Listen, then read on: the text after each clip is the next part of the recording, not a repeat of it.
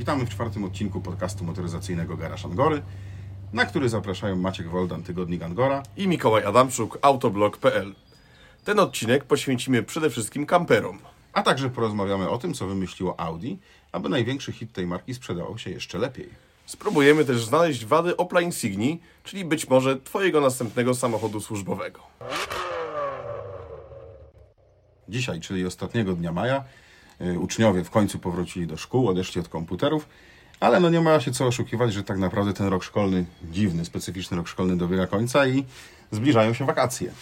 No my już takie małe wakacje sobie chyba zrobiliśmy, bo siedzimy właśnie w pięknych okolicznościach przyrody. Może Państwo słyszą ćwierkające ptaki. Jest zielono, jest ładnie, jest miło i jest słonecznie. No i to skłania nas do myślenia o wyjazdach wakacyjnych. A skoro wyjazdy wakacyjne, to może by tak kamperem.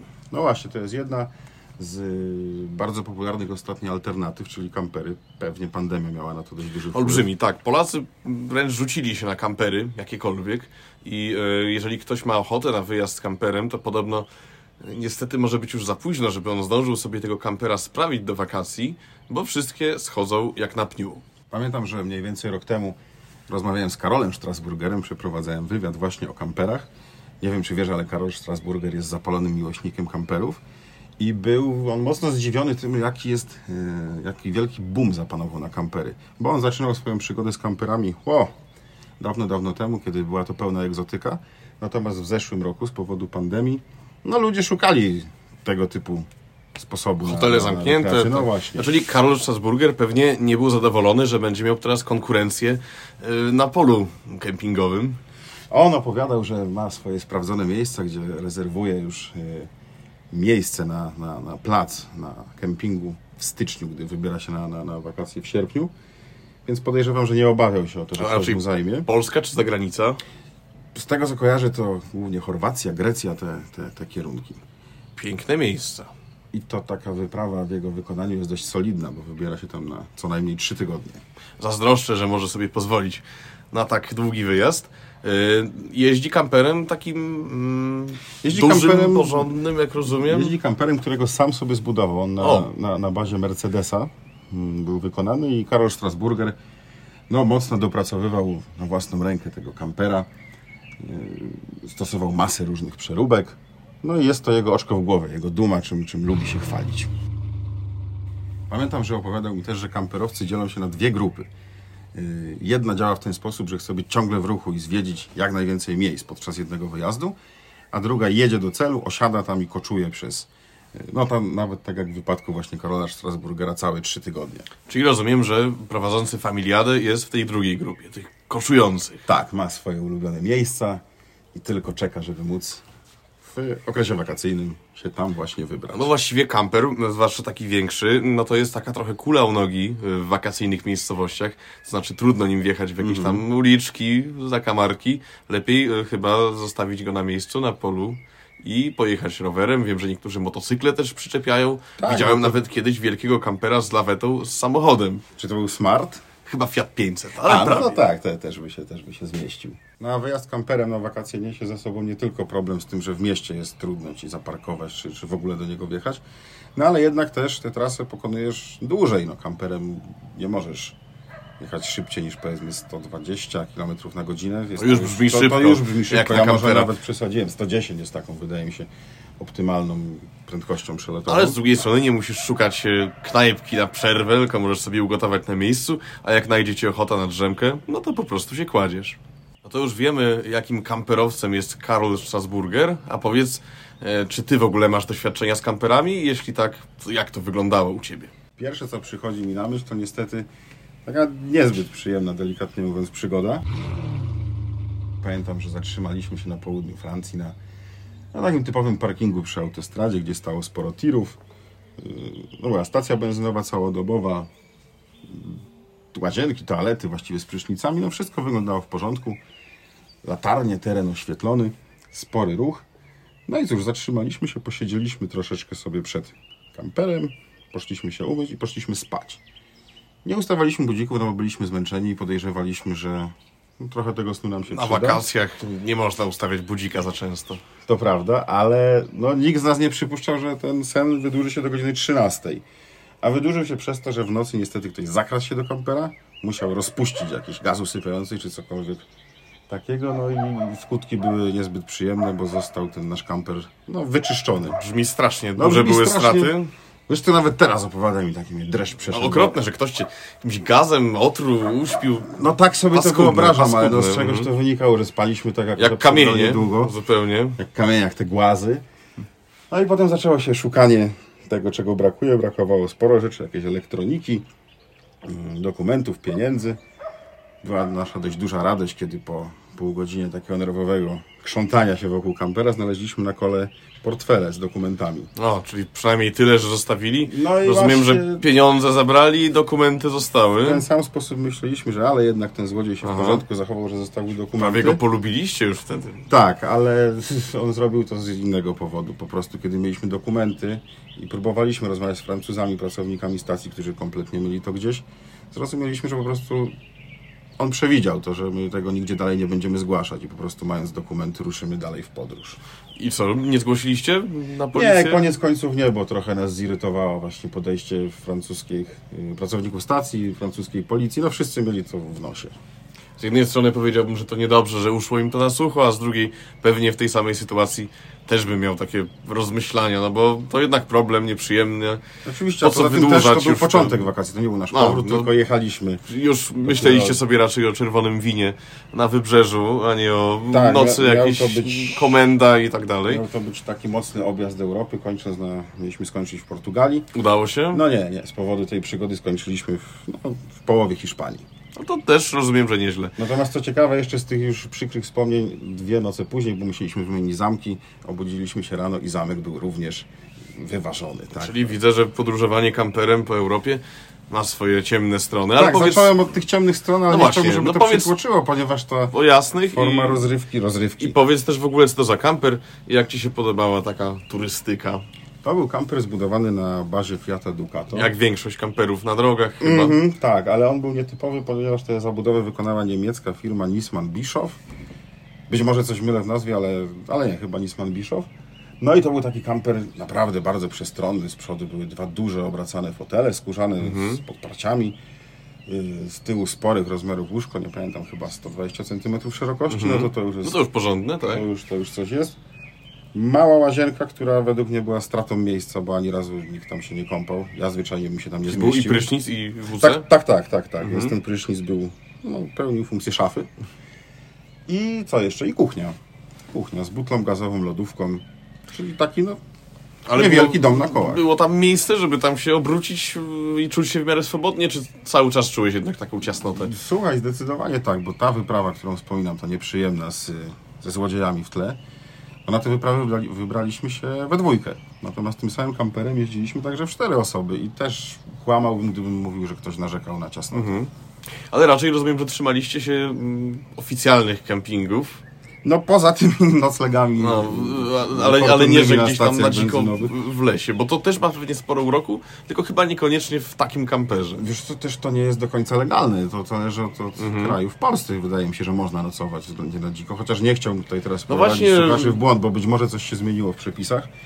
Natomiast wiem, że w krajach południowych, no to jednak jest to ścigane i należy nocować na kempingach. A jak taki kamper na trasie w drodze, tak w prowadzeniu, osiągi, jak to wygląda? No wiesz co, jadąc dajmy na te 120 km na godzinę, no to wyjazd z Zatira czy podmuchy wiatru są mocno odczuwalne na kierownicy i chyba faktycznie lepiej troszkę zwolnić.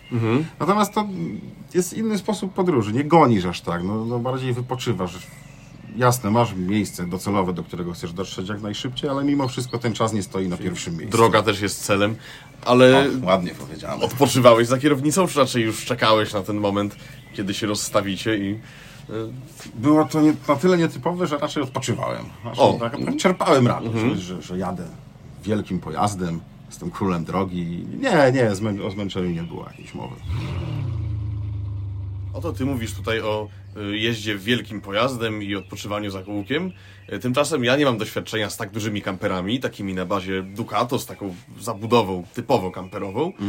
Natomiast sporo swego czasu jeździłem kilkoma modelami vanów przerobionych na kampery, z zabudową kamperową, ale taką nietypową, bo chodzi przede wszystkim o samochody z rozkładanym namiotem dachowym. Okej, czyli spanie na dachu wykonujesz. Tak, czyli dużo mniejszy samochód. I jeździ się inaczej, no bo jak złoży się dach, bo nie da się jechać z rozłożonym, więc trzeba go złożyć.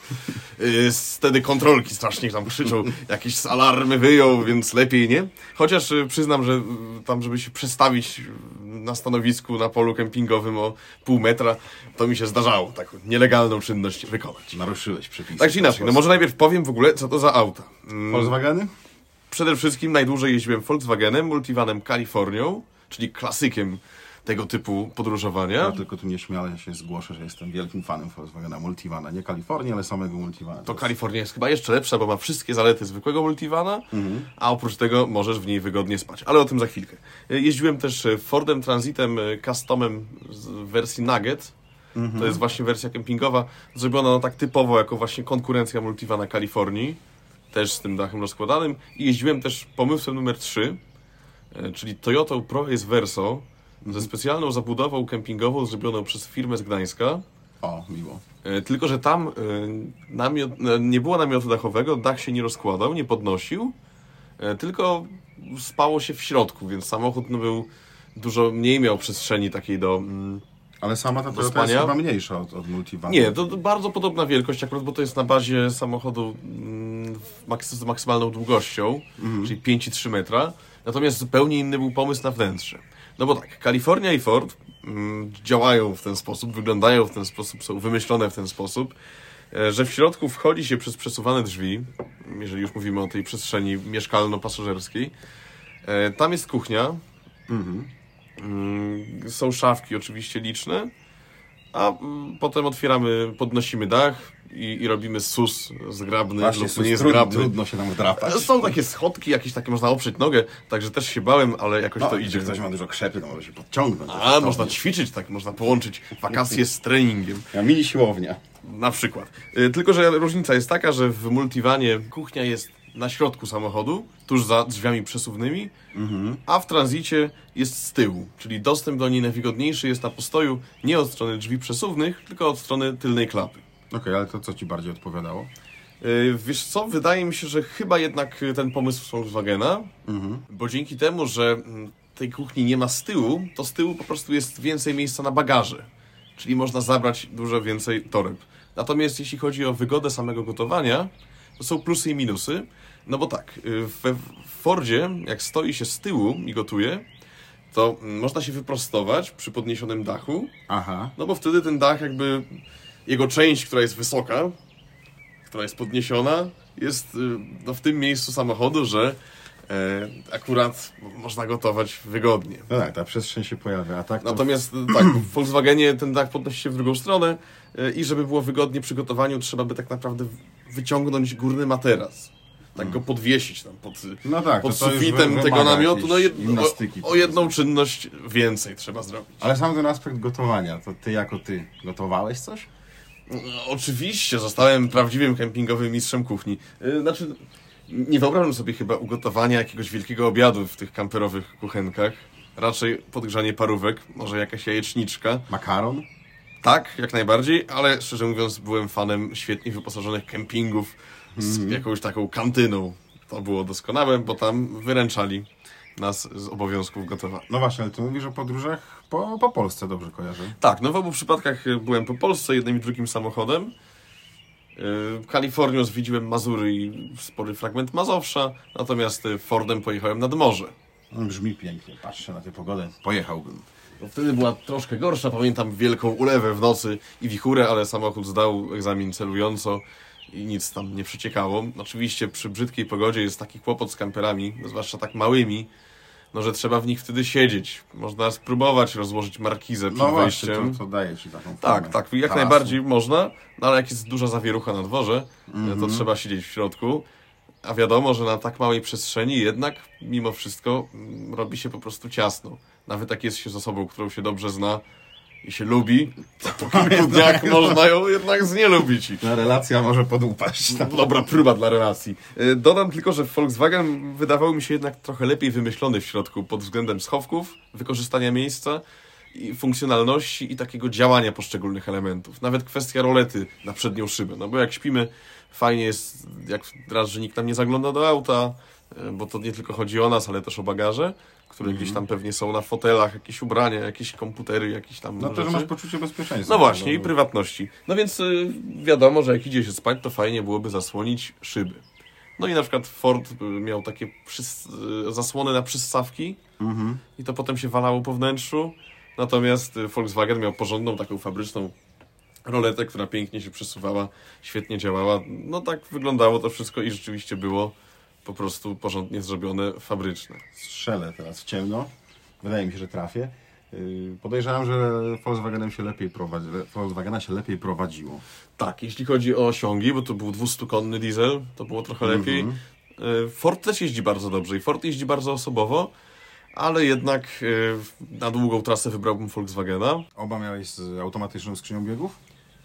Tak, obydwa były z automatem. No to wygodnie. Ten z Volkswagena był może odrobinę szybszy, ale to umówmy się, to nie są samochody też do jakiejś bardzo żwawej jazdy. No właśnie, wtedy... sam mnie zapytałeś na początku o osiągi. Zwracałeś w ogóle na to uwagę? No czasami przydało się trochę mocy do wyprzedzania tira, no i Ford miał 170 koni, silnik diesla, Volkswagen ponad 200, lekko ponad 200. Przy podobnej maszy pewnie. Był tak? troszkę szybszy, natomiast chodzi o to, żeby bezpiecznie wyprzedzić, tu i tu się dało. A i tak wielkie szaleństwa to raczej się kończą w momencie, kiedy słyszy się obijającą się zastawę stołową w szafkach. Brzęczące sztuczce, tak. To wtedy to jest takie skuteczne powiedzenie przez samochód. Zwolnij, nie od tego jestem. A wiesz co, zaciekawiłeś mnie tą zabudową, w której podjęła się firma polska, tak, z Gdańska, w Toyocie. Opowiedz może Tak, coś no więcej. to jest taka alternatywa dla właśnie samochodów z podnoszonym dachem. No bo tak, chodzi o tutaj kwestię samego pomysłu na samochód. Jeżeli mamy taki samochód jak Kalifornia albo Transita, oczywiście są wspaniałe, nie są też tanie, no bo kosztują... Ta cena potrafi nieprzyjemnie tak. zaskoczyć. Przy ćwierć miliona złotych to tak naprawdę powiedzmy, że zaczynamy rozmowę o tego typu autach. Ale do czego takie auto może być potem używane? No głównie do wyjazdów, no bo przecież trudno wyobrazić sobie codzienne dojazdy do pracy. No tak, czyli większość autem jednak stoi. No tak? właśnie, autem, który ma jakieś łóżko, jakieś szafki, jakieś właśnie naczynia obijające się, no dałoby się. Na pewno No chyba, żebyś zamieszkał w takim samochodzie. No tak, tylko fajnie byłoby jeszcze nie pracować, a mieć pieniądze. Oczywiście każdy by tak chciał, ja też, ale jeszcze póki co w życiu nie znalazłem sposobu, jak to zrobić. Grunt, że poszukujesz. Nieustannie. Ale wróćmy do pomysłów na kampery. No więc na pewno są ludzie, którzy jeżdżą na co dzień Kalifornią albo Nuggetem, ale czy to jest optymalne rozwiązanie? No wątpię. No więc tak naprawdę kończymy z autem, którego używamy, no zależy ile kto ma urlopu i czasu. No jak ktoś jest na emeryturze niemieckiej, no ale mimo wszystko nie tak, powiemy, no bo do większości roku. No właśnie, jak 2 miesiące w roku to auto jeździ, to już jest dobrze i dużo. U mnie pewnie byłyby to bardziej 2 tygodnie. No więc to wymyśliła Toyota na spółkę z gdańską firmą. Zabudowa kamperowa, która no co prawda oferuje mniejszy komfort kamperowania, ale można ją łatwo wyjąć, bo jest przyczepiona na pasy transportowe, wyciąga się szafki kuchenne, wyciąga się szafki takie do przechowywania rzeczy, wyciąga się materac i można albo mieć wtedy samochód z wielką przestrzenią bagażową, albo można wstawić fotele, tak jak w normalnej seryjnej Toyocie, którą się zwyczajnie kupuje do wożenia rodziny czy wożenia ludzi gdzieś tam w firmie. No i to brzmi świetnie. Brzmi świetnie, więc pomysł jest bardzo dobry, zwłaszcza, że taka zabudowa ma rozsądną cenę, bo to jest nieco ponad 30 000 złotych. O proszę, to faktycznie. Więc kupujemy Toyotę Proace Verso, no już zależy co kto tam z opcji sobie wybierze, natomiast no da się zmieścić powiedzmy w 100 kilkudziesięciu tysiącach. Potem za 30 bierzemy zabudowę, używamy jej na wakacje, potem ją wyjmujemy, chowamy gdzieś tam do garażu i cieszymy się pełnowartościowym samochodem. Brzmi dobrze, a jak jest na żywo, no to powiem Ci tak, o ile wyobrażam sobie na przykład tygodniowy wyjazd Kalifornią albo Fordem, to w Toyocie wiem, nawet że... się oczy zaświeciły na myśl o takim wyjeździe. No właśnie, no to bardzo miła wizja. Ta pogoda dzisiaj, czas taki w roku się robi, ale w Toyocie, no wiesz co, no nie, no za ciasno, no bo o co chodzi? Dzięki podnoszonemu sufitowi, to i w Fordzie, i w Volkswagenie można się wyprostować, można stanąć normalnie. Człowiek tego potrzebuje jednak co jakiś czas. No na pewno. A całe życie w kempingowej Toyocie odbywa się raczej w kucki, czołgając się lub jakoś zginając w chińskie S, garbiąc się okropnie. To można się uderzyć w głowę 100 razy w ciągu dnia. No bo ten materac jest tak jakby na poziomie nad bagażnikiem. Troszkę wyżej niż fotele. No to da się tam przespać. Zwłaszcza, że w testowym egzemplarzu jeszcze był szklany dach, więc można było patrzeć gwiazdy. Tak. Ale czy dwóm osobom tam jest wygodnie? No, powiem tak. To jest taki samochód, powiedzmy, na ryby. Jak ktoś jedzie na ryby, na 1, 2 noce, to wtedy okej. Tylko z drugiej strony, na ryby jeździ się z kolegą zazwyczaj, prawda? No i tu pojawia się problem, ponieważ łóżko jest ciasne. No te 2 osoby to się muszą mocno lubić, żeby tak spędzić w ten sposób. Bo dodam jeszcze tylko, że i Volkswagen, i Transit oferują miejsca zarówno na górze, jak i na dole. Także no tak, jeden kolega... To może ten stopień relacji być mniej zażywy. Jeden wędkarz śpi na górze, drugi wędkarz śpi na dole, a w Toyocie muszą jakoś się dogadać. No i pojawia się problem. No czyli co, krótko mówiąc, w Toyocie jest coś za coś. Możemy mieć auto bardziej uniwersalne, całoroczne, ale jednak człowiek jest po pierwsze pokurczony, a po drugie no, musi odpowiednio dobrać partnera do wyprawy. I czy to prowadzi nas to chyba do wspaniałej sentencji, często używanej przy okazji różnych testów wszechstronnych samochodów, czy jak coś jest do wszystkiego, to jest do niczego. Dodam jeszcze tylko, że wszystkie te modele, czyli i Kalifornię, i Transita, i Toyotę można kupić normalnie w salonie producenta z gwarancją. Sprawdziłem. Firma, która robi te zabudowy z Gdańska, nazywa się Escape Vans. Cena zabudowy zaczyna się od 28 000, ale może się trochę wahać w zależności od tego, na przykład jaki typ lodówki wybierzemy. No dobra, a jeżeli komuś jest za ciasno, to ma jakąś alternatywę? No, pierwszą to są takie kampery tego typu, co ty jeździłeś, na Ducato, ale jest też jeszcze ciekawsza i nazywa się, uwaga, Ural. Ojej, to jakaś wschodnia produkcja chyba. No, Ural to jest legendarna ciężarówka do zadań specjalnych, taka bardzo terenowa, bardzo mocna i bardzo toporna, znana na przykład z budowy metra w Warszawie, z jakichś takich wielkich placów budowy. Najczęściej jest 6-kołowa. I to może służyć jako dom? No o co chodzi w ogóle? No bo dzisiaj nawet pisałem taką notkę na Autobloga właśnie na ten temat, że firma Tarmot, która importuje do Polski na przykład nowe Łady albo nowe Ułazy, bo ciągle można kupić fabrycznie nowe te samochody. I są amatorzy, prawda? Tak, są. Wzięła się też za sprowadzanie z Rosji Urali. To jest Ural, w ofercie jest i stary Ural, znaczy nowy z salonu, ale mówimy o starym, tym bardzo topornym modelu. No ale dla tych, którzy jednak nie mają ochoty na takie losowanie biegów i nie mają niedźwiedziej siły do kręcenia kierownicą, to jest też opcja nowoczesna, czyli Ural Next. Ural Next, czyli no, taki już brzmi trochę zachodni. Może być klimatyzacja, jest podgrzewanie przedniej szyby, jest tempomat ABS w wyposażeniu, ale o co chodzi? Wydawałoby się, że głównym nabywcą tych Urali no to powinny być firmy budowlane albo na przykład wojsko, bo Ural się może świetnie sprawdzić na przykład do holowania rakiety.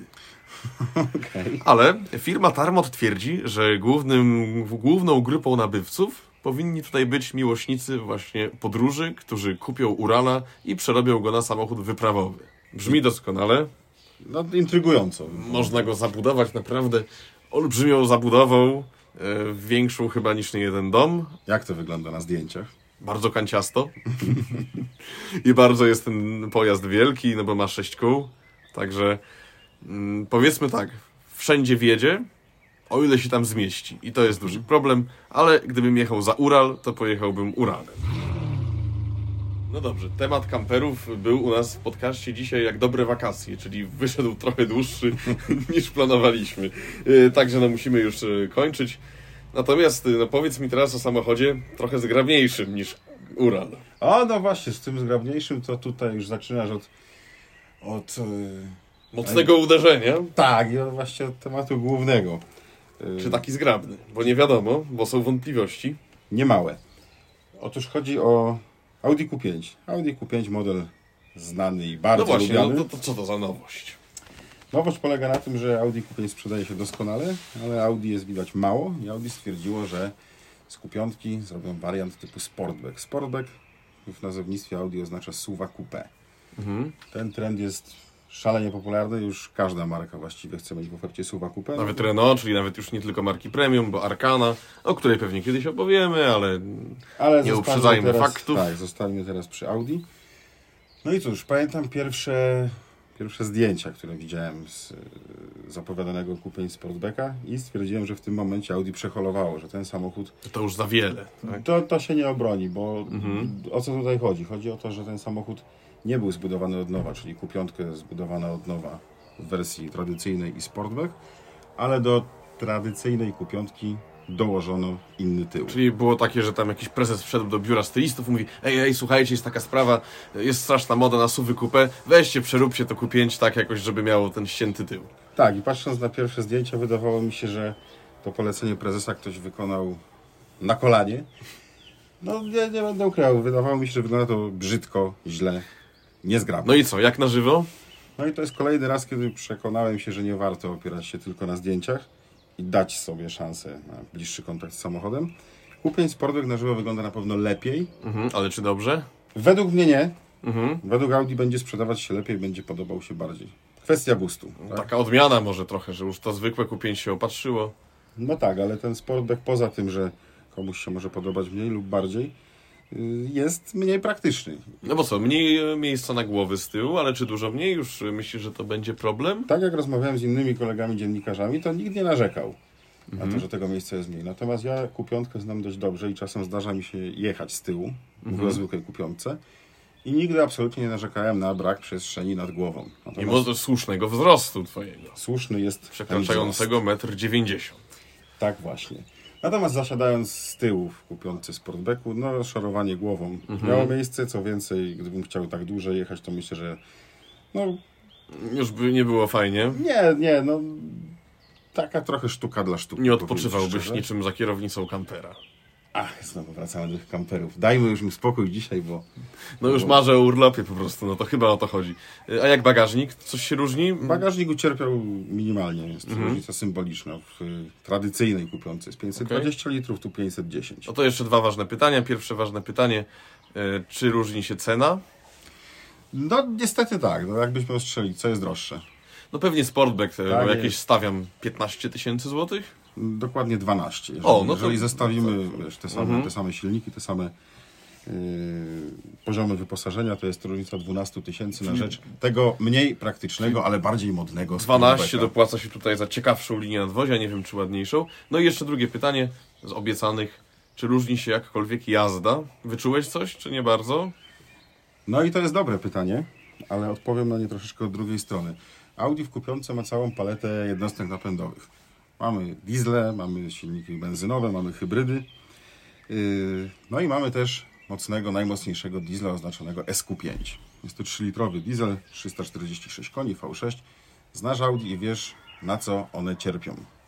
Tak, cierpią na zwłokę po wciśnięciu pedału gazu. Tak, jest to wybitnie... Nawet w mocnych silnikach. Jest to wybitnie irytująca sprawa, bo masz, tak jak w RSQ3, bodajże 400 koni pod nogą, pod maską. Chcesz szybko zmienić pas i nie bardzo się da. A to trwa.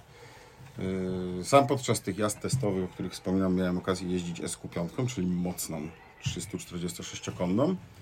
No i radość moja była wielka, bo to, czego dowiedziałem się na konferencji prasowej, miało odzwierciedlenie w rzeczywistości. Udało się Audi zredukować tę parszywą turbodziurę.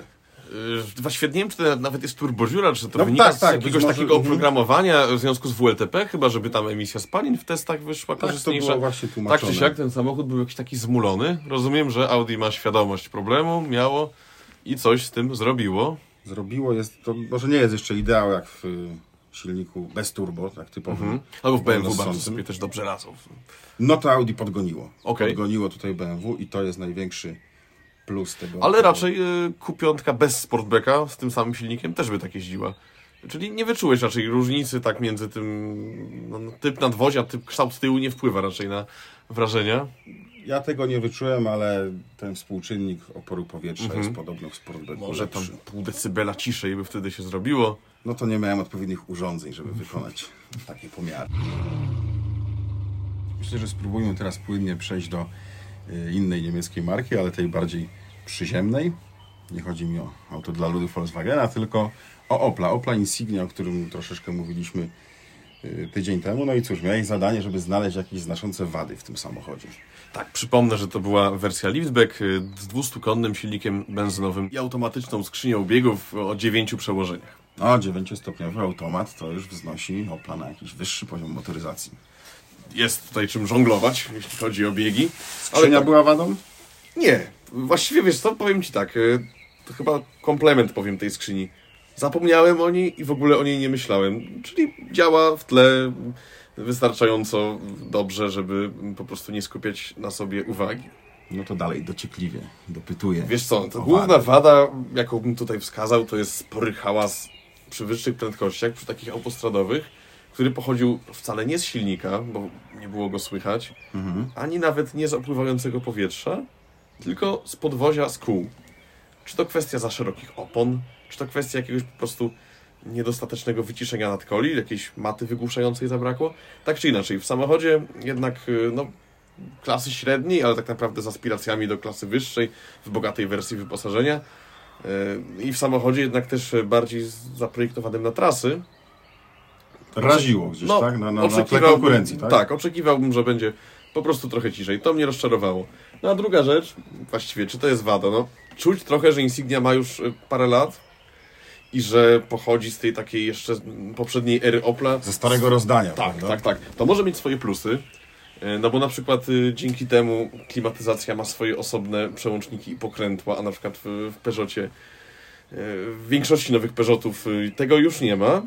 I pewnie to samo czeka wkrótce Opla. Pewnie tak, już w niektórych modelach nawet się tak dzieje. Natomiast no widać, że już design powiedzmy tych systemów multimedialnych, zegarów, niektóre elementy wyposażenia, może nie, że trącą myszką, no ale widać, że to nie jest najnowszy, ostatni krzyk mody. No ci młodsi bracia Opla, czyli Crossland i Mokka, no to tutaj wyglądają już o niebo lepiej, nowocześniej, bardziej świeżo, prawda?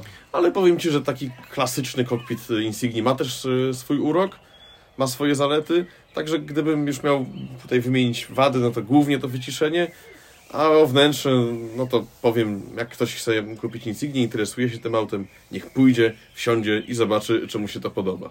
Bo może wyjdzie, że się zachwyci. Czyli co, bo przez tydzień spędzałem i to sobie spowiek, czy będą te wady, będą wady. No nie ma jakichś chyba znaczących, tak? No, a nie jest trochę tak, że jednak tą wadą będzie po prostu nuda? No właśnie, wrócę do tego, co mówiliśmy tydzień temu. Wspominałem, że dla niektórych może być wadą to, że Insignia jest trochę nudna. No i po tygodniu jakby nie zmieniłem zdania. Jak ktoś oczekuje emocji w samochodzie, emocji w prowadzeniu, to ich tu nie będzie. To nie jest samochód, który jakoś zachęca do atakowania zakrętów z szaloną prędkością. Owszem, jest stabilny, owszem, miło się prowadzi, ale nie ma jakiegoś charakteru wspaniałego. Nawet jak teraz tak na Ciebie patrzę, to gdzieś tam ten błysk wokół, gdy mówiłeś o kamperach, tu przy opowiadaniu o Oplu zniknął. No właśnie, trochę zniknął, ale może zaraz wróci, jak zacznę opowiadać o czymś innym, więc czas na wielkie pytanie, które w każdym odcinku naszego podcastu musi paść. Przechodzę zatem do pytania. No to powiedz dziennikarzu, co masz w swoim garażu? I będzie faktycznie błysk wokół. Nie możecie go widzieć, drodzy słuchacze. Potwierdzam, że jest. Ale no właśnie, dziękuję, na to czekałem. O co chodzi? Chodzi o samochód. Jak kiedyś miałem BMW 540d i mówiłem, że to jest auto, przez które żałowałem, że Łódź jest tak blisko Warszawy, do Łodzi na nagrania podążałem, to teraz żałowałem, że z Łodzi do Warszawy jest autostrada, bo wolałbym, żeby w ogóle nie było żadnej drogi i jechałbym terenem, bo mam doskonały samochód terenowy, jeden z ostatnich takich na rynku, a jest to Toyota Land Cruiser. Czyli legendarna taka terenówka. No i nie chcę tutaj za dużo mówić, bo raz, że czas nas już goni, a dwa, że za tydzień muszę mieć o czym opowiadać. Natomiast powiem Ci tak, bardzo ten samochód dużo dodaje pewności siebie na nierównych drogach, w terenie, na dziurach. Ma się wrażenie, że tego auta nic nie zatrzyma. Czy faktycznie? No powiedzmy, że nie chcę sprawdzać zupełnych granic jego możliwości, ale powiem jedno. Jeszcze kilka dni testu masz przed sobą, No, kto wie. Powiem jedno. Land Cruiser bardzo mi się podoba. No dobrze, a ty dziennikarzu? Co masz w garażu? A ja mam to samo, co w zeszłym tygodniu na skutek różnych dziwnych splotów okoliczności. Kolejne auto zostało mi przełożone, także na Hyundai Tucsona jeszcze trzeba będzie troszeczkę poczekać. Masz pecha jakiegoś. Ale wiesz co, nie cierpię szczególnie z tego powodu, bo po pierwsze lubię moje BMW, ale to już nie będę w kółko mówił tego samego. Natomiast wybieram się jutro na tor Słomczyn, gdzie będę sprawdzał, jak radzi sobie na takim torze Mazda MX-5. O ile uda mi się do niej wsiąść, No właśnie, trzymam kciuki, żebyś się zmieścił. Tak, o ile uda się wsiąść i zmieścić, to podejrzewam, że wrażenia mogą być bardzo ciekawe. No i cóż, o tym spróbuję opowiedzieć w następnym odcinku. Czekam w napięciu w takim razie. Zapraszamy też do słuchania kolejnego odcinka. A za uwagę dziękuję. Maciek Woldan, Tygodnik Angora I Mikołaj Adamczuk, autoblog.pl